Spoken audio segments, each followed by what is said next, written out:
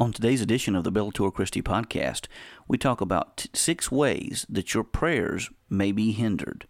Crucified, be crucified.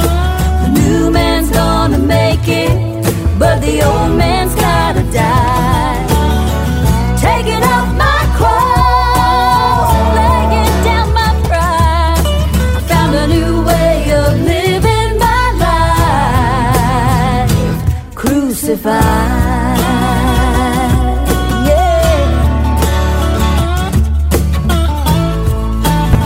You are listening to the Bellator Christi podcast, brought to you by BellatorChristi.com.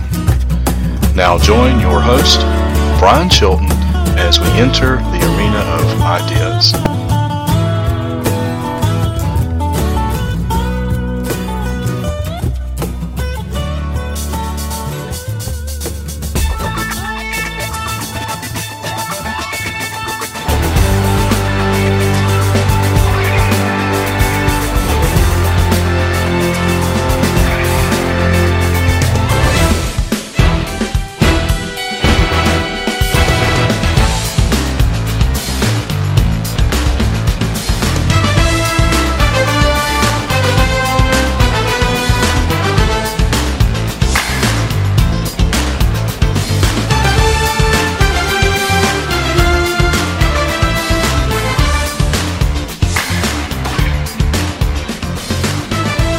Taking up the sword of Christian theology and the shield of classic apologetics while entering the arena of ideas, this is the Bellator Christi podcast, and this is your host for our time together, yours truly, Brian Chilton. I want to thank you for joining us on today's podcast, and just want to remind you that the Bellator Christi podcast is a production of BellatorChristi.com. We do encourage you to go to the website. And while you're there, be sure to click subscribe. This podcast is available on several different apps, including iTunes, TuneIn, Stitcher, as well as Google Play. So you can take Bellator Christi with you on the go, wherever you may be. Today, I have introduced the podcast with a theme from SWAT and the new CBS show. I personally love that show. It's probably one of my favorite current television shows on. My wife is a big fan of Criminal Minds, and she hasn't gotten into it because of Shamar Moore. He used to play on Criminal Minds, and of course he went over to SWAT, and so she said she can't get into it because she feels as if she doesn't. It's weird seeing Shamar Moore on the new television show, so be that as it may. But we do want to welcome you to the podcast today. I want to talk about a couple of things, and one very briefly, and then get into the main topic for today. We want to talk about, actually all this kind of coincides together, so I think it's all going to hopefully gel well on the podcast today. This probably won't be a long podcast, because of course, I'm notoriously known for saying that, and it turns out being longer than I intended. But I'm in the midst of some work on my PhD as far as paperwork, so I'm actually up to my neck in paperwork, and I've got to get started and get going. So, but anyhow, that notwithstanding, so I'm going to try to keep it brief as I can. Wanted to talk about, first and foremost, a problem, or really not necessarily a problem, a concern I have with the modern American church. And, the church is growing globally. It's growing in Africa. It's growing in places in Asia. Even in the Middle East, the church is growing. South America, the church is growing. But the United States church is facing some severe issues in recent days and recent years. As I was up at the intensive at Liberty, Dr. Habermas informed us of the latest news to be released by the Houston Chronicle, which states that within, I think, maybe 20 years, if I'm not mistaken, that there have been somewhere upwards of 700 cases of sexual abuse. 700 cases. Now, I know for those who are conservatively minded, the immediate knee-jerk reaction is to say, well, this is some type of media scandal trying to give the church a black eye. However, I think we do ourselves a disservice by doing that. Yes, this is a politically saturated environment. I understand that. Ever since the last election, it seems like, the last presidential election, that is, it seems like everybody has been on edge concerning politics. At least in my life, I don't remember a time that has been this volatile when speaking of politics. I mean, because you have individuals on both sides. In fact, that's what the last SWAT show was about, was talking about the hostility that people have towards one another, even when not agreeing on certain issues, the great hostility people have towards one another. And I'll be the first to admit that at times I've been that way. I think that we all have, if we're honest. That's why I like The Incredible Hulk. I think it's not only a fun comic book character, but I think it's also a commentary on our, whether intentional or unintentional, it's a commentary on human nature. That we all have that inner beast within us, just waiting to come out. And as Bruce Banner tries to subdue that Hulk figure within himself, it comes out sometimes. And I think sometimes for good, sometimes for bad. Sometimes we do need to take a stand at certain issues, but we need to watch how we approach certain issues and certain things, because it's very possible to win an argument but lose the debate. And we need to remember that as apologists, as philosophers, as theologians, that it is possible to win an argument but lose the debate. So I'm concerned with the Southern Baptist Convention. I think there are, by the way, there's 700 individuals. I don't know if I mentioned this or not. This was within the Southern Baptist Convention. Some of them had dealings with pastors, youth ministers, church workers, volunteers. There were some even involved in higher-ups in the SBC life, with former presidents, vice presidents, and individuals involved in the national organization. So we have some work to do, folks. We need to hold ourselves accountable. One of the issues that concerns me is I have some people with whom I greatly respect. They're quick to shut this down and say, "Well, this is just a political scandal." Here's the thing: even if one of the cases of all 700 individuals who came forward, even if one is true, then that's one too many. And that's the way I look at it.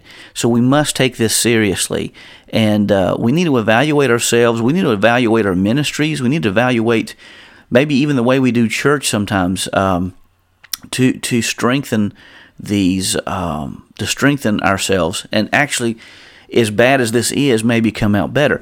But we have other denominations. There's another denomination that whom I hold dear, that very near and dear to my heart. That is going to have something going on this weekend that could potentially split the denomination in two over a controversial issue that they deem is worthy of possibly splitting the denomination. And there are some conservative groups, I think, that some conservative denominations out there that the conservative churches can join. The Wesleyan Church would be one. I heard of another one called the Anglican Church of North America is one that some of the conservative churches may gravitate towards. I don't know. Of course, there's a lot of things in the air as to what's going to happen, but the general consensus is that the vote is going to lend itself towards a controversial decision that will most likely bring a split in this particular denomination. So our prayers are with the individuals in the denomination, and this is just the status of the church in America today. A lot of times I think we do succumb to political pressures. I think we give up our convictions easily. Now listen, we need to love everybody, and we need to emphasize that. We need to love every person we encounter. And that's a biblical command. That didn't come from Brian Chilton. That came from Jesus Christ. And but Jesus says, "By this shall all men know that you're my disciples, if you have love for one another." And if we don't have that love for one another, then it doesn't matter what we do. It's, as Paul says in 1 Corinthians 13, they all just become noisy gongs and cymbals.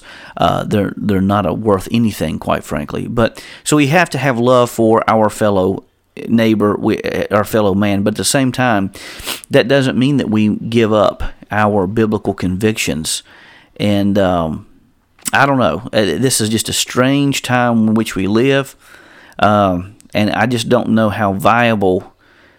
I hate even saying this, but I just don't know. I mean, maybe it's a defeatist attitude. I hope and pray God will bring another revival like the Great Awakening and transformed lives and transform individuals and bring them to the place where they need to be. But unless something drastically changes, I don't know what type of impact the American church is going to have moving forward. It seems like things are getting worse instead of getting better. Now, those who have a liberal agenda would say, well, they're getting better, but here's the problem. Statistics are showing that young people who drop out of church, and here's where the rubber meets the road. Young people who drop out of church when going to college are those within mainstream denominations, i.e., liberal denominations that do not take the biblical authority seriously. They get to college, they sow their wild oats. Most of them leave the church, many of whom do not return. However, in evangelical churches that believe in the gospel message, that actively advocate the gospel message, in churches that believe in the authority of Scripture, number one, the studies show that the young people who go to college are not as quickly, they do not quickly drop off from church as much as those who go to mainstream churches or mainline denominations. But it also notes that the individuals, even if they were to, they do come back, it seems, if they were brought up in evangelical churches. And that's quite interesting. That's an interesting statistic. So if the church becomes more mainstream and more liberal, and we have students going off to college, dropping off from mainline denominations, from more liberal churches, then what does that say about the future generation of the church? I still think we have a problem if we allow ourselves to lose the authority of Scripture and gravitate in an area that that doesn't hold to the convictions that Jesus is a human being. I mean, religion can be very weird. In fact, I was reading a book where Robert or Richard Price? Hold on just a second. Let me grab this book. It's 5 Views on the Historical Jesus. And, Robert Price. He does. Jesus was a real person. Now, this goes against this goes against scholarship all across the board. And he doesn't teach anywhere. He's part of this institute, the Skeptical Institute. But the interesting thing is that he goes to church, and he actually goes to church. Oddly enough, he doesn't believe in Jesus, but he goes to church, and he partakes of communion, and he partakes of the elements, and celebrates the Christian holidays. And religion can be a very weird thing, okay? But religion's not what saves us. A relationship with Christ is. So again, that's just my little 2 cents for what it's worth. But looking forward, and here's part of the reason why I mentioned this on this podcast.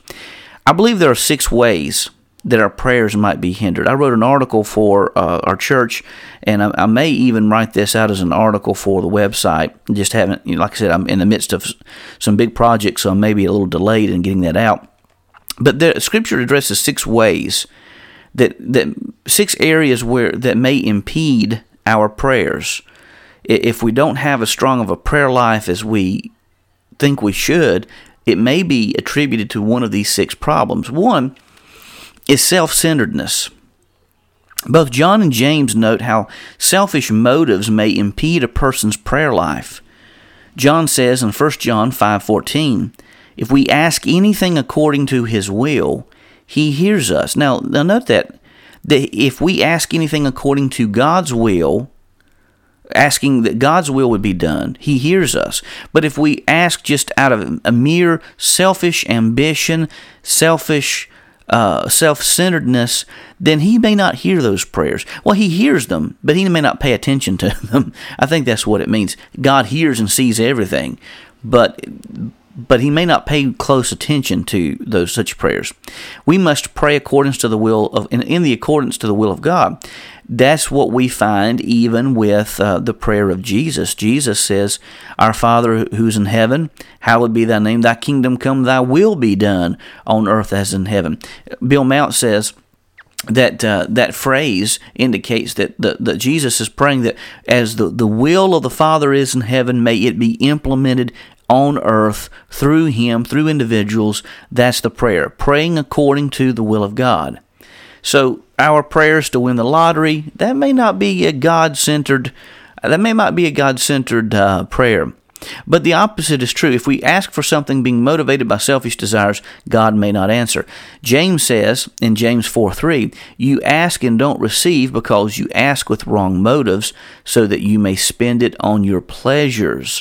So the question is, are our prayers God-centered or self-centered?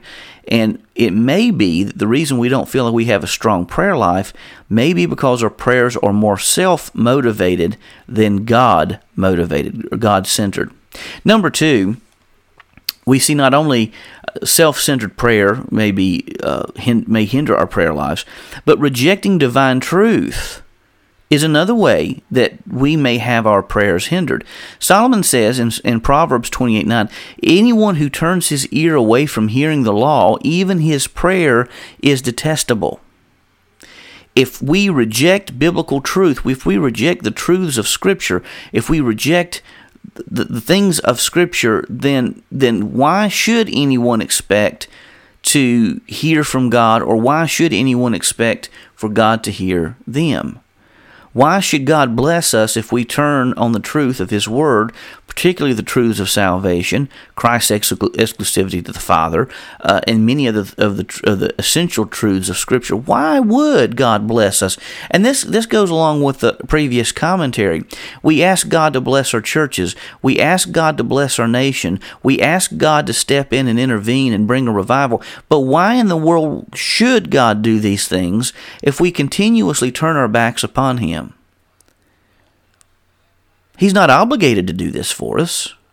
I mean, the self-existence of God is such that He depends on nothing. He requires nothing. He's self-existent as He is. He doesn't need anything. He doesn't need air to breathe. He doesn't need food to eat. He doesn't need water to drink. He doesn't need sleep. He doesn't need anything. Yet God needs nothing. Yet we need God. So why should God... I know this goes against the grain of individuals who think that the world owes them something.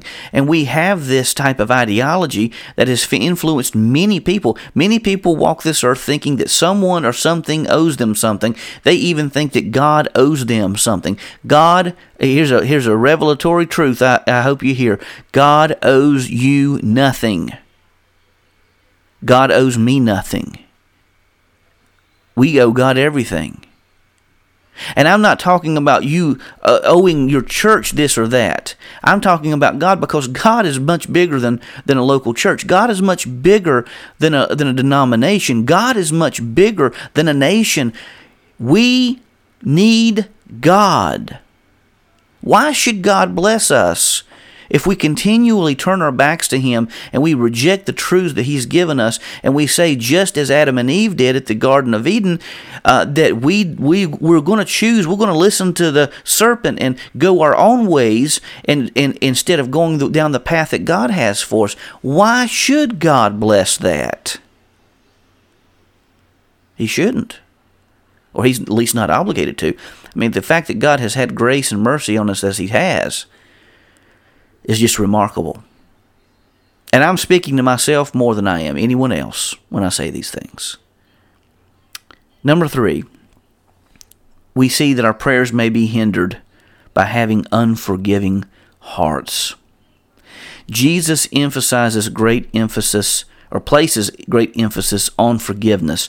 Mark 11:25, Jesus says, "And whenever you stand praying, if you have anything against anyone, forgive him, so that your Father in heaven will also forgive you of your wrongdoing."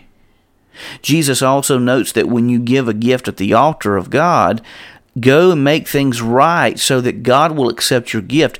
God will not bless an unforgiving heart. And furthermore, Jesus says that if you refuse to forgive, the Father in heaven will refuse to forgive you.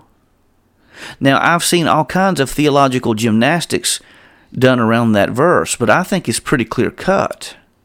If we refuse to show mercy and grace upon other individuals, and we refuse to show forgiveness, God will not forgive us. God's not obligated to, and He says He won't. That's a very scary thing to think about, folks, because in many, many places, in many, many churches all across the nation, there are people sitting in the pews who have held grudges for 30, 40, 50 plus years and won't let it go, and they think that their hearts are right with God. How can that be the case? Jesus says that if we don't forgive, the Father won't forgive us. Now, that doesn't mean when you forgive someone, that doesn't mean you become a doormat. That doesn't mean that at all. Jesus was no doormat. Meekness does not mean weakness, folks. That does not mean that at all.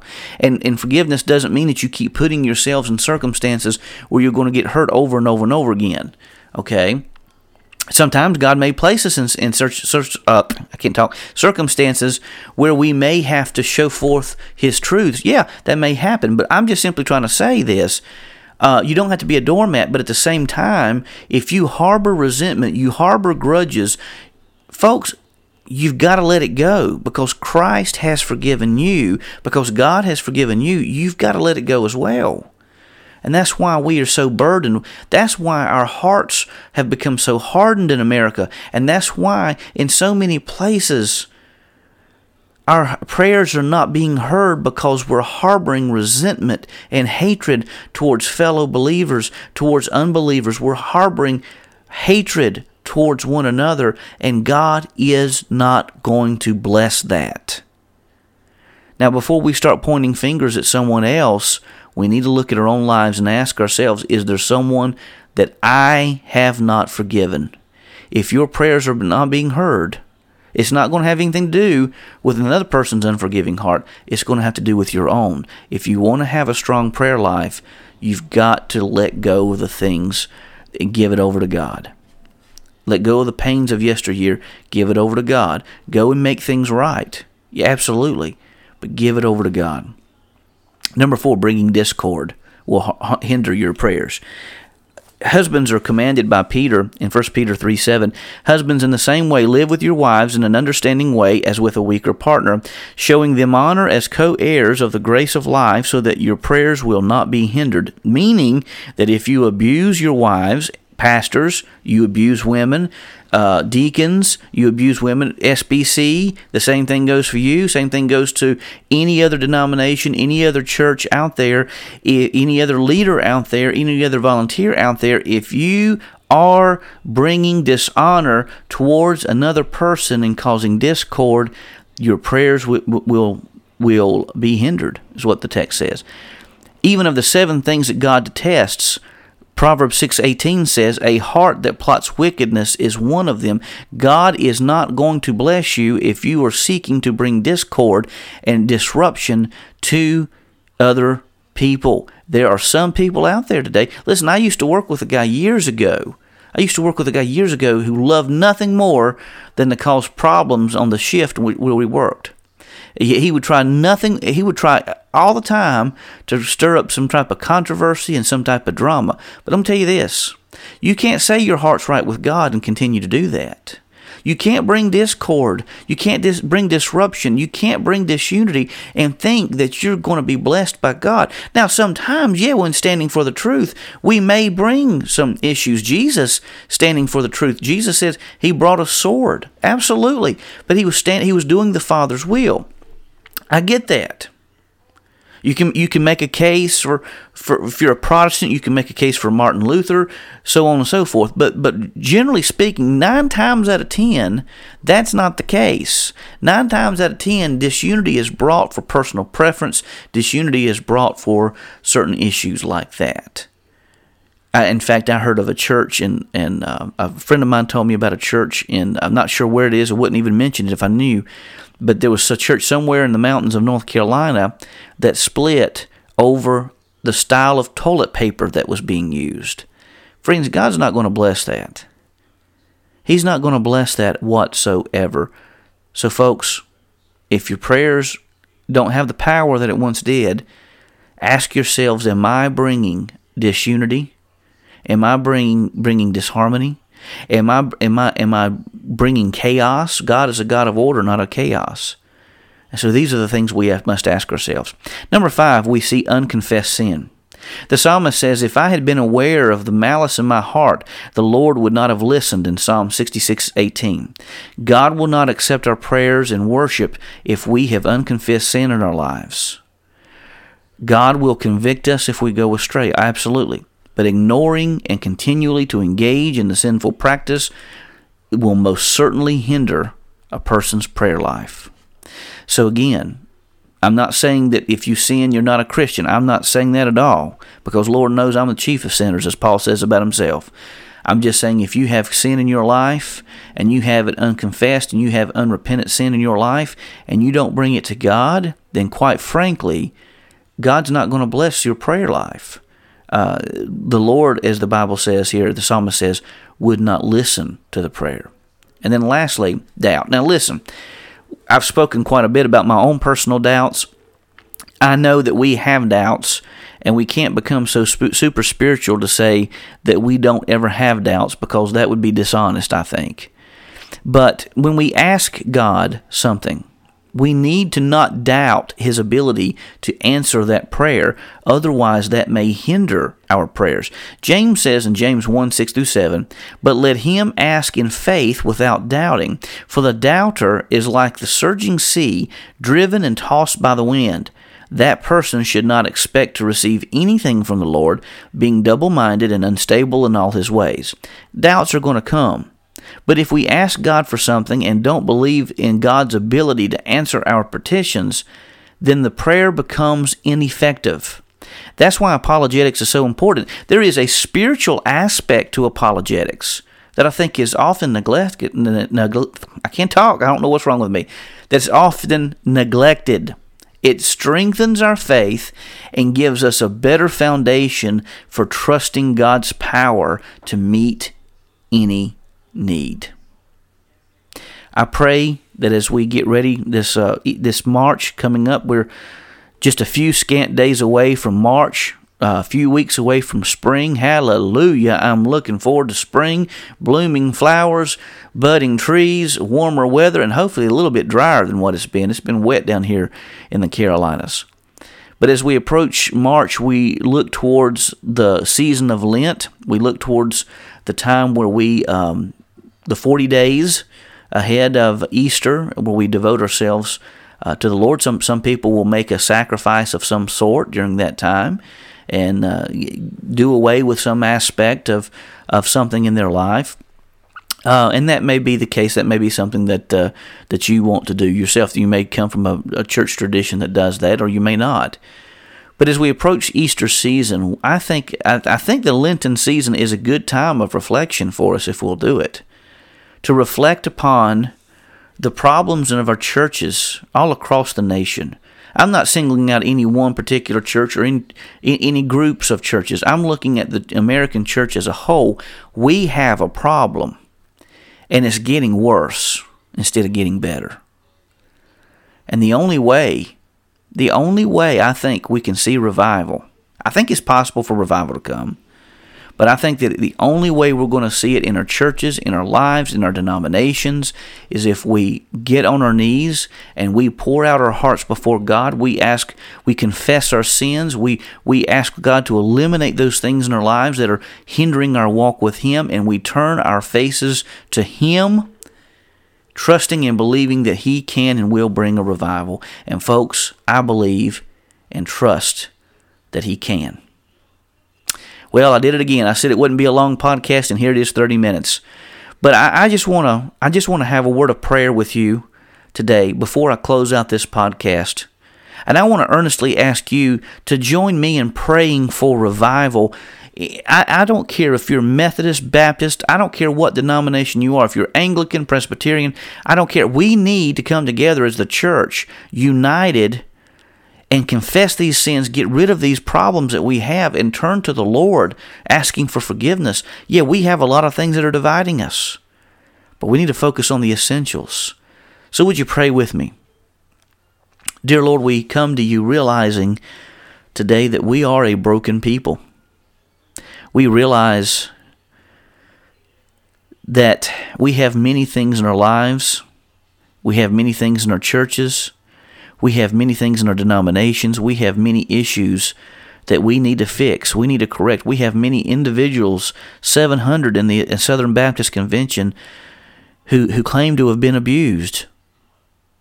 And Lord, even if a portion of those claims are true, Lord, it is horrible, and you know the truth.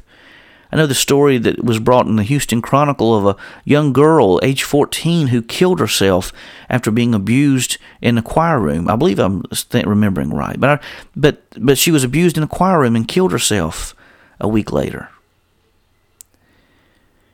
Yet so many times we want to turn away and look away and pretend like it doesn't exist. Lord, help us. Convict us of our wrongdoings. Help us to unite together on the essential truths that make us the church, that make us believers, that make us your children. And Lord, bring a revival to this land.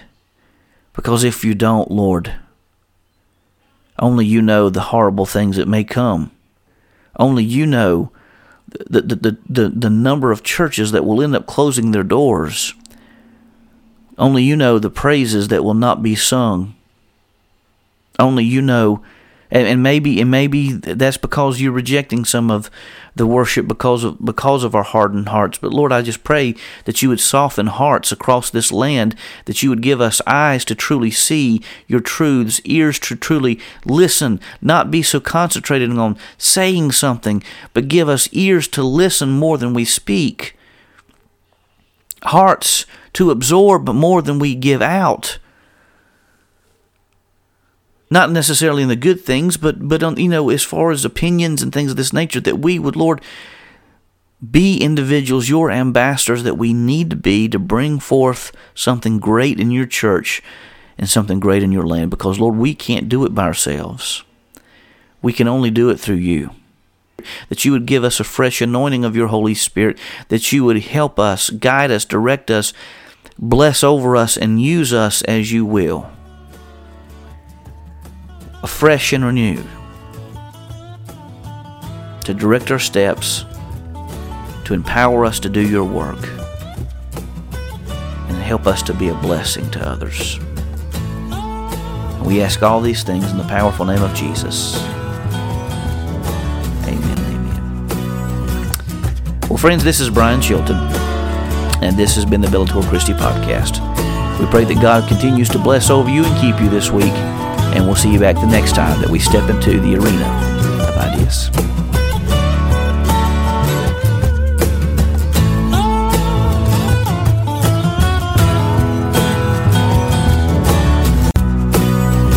The views expressed on this podcast do not necessarily represent those of BellatorChristi.com or its affiliates. The Bellator Christi Podcast is a production of BellatorChristi.com and is protected under Creative Commons copyright. All rights reserved. The theme song is Crucified, written by John and Kayla Lemonese, performed by Crosby Lane, and produced by Mansion Entertainment. Be sure to visit BellatorChristi.com and subscribe so that you can receive all the articles and podcasts in your inbox for free. Catch us on iTunes, TuneIn, and Stitcher.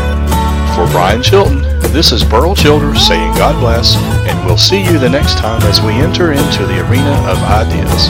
Crucified.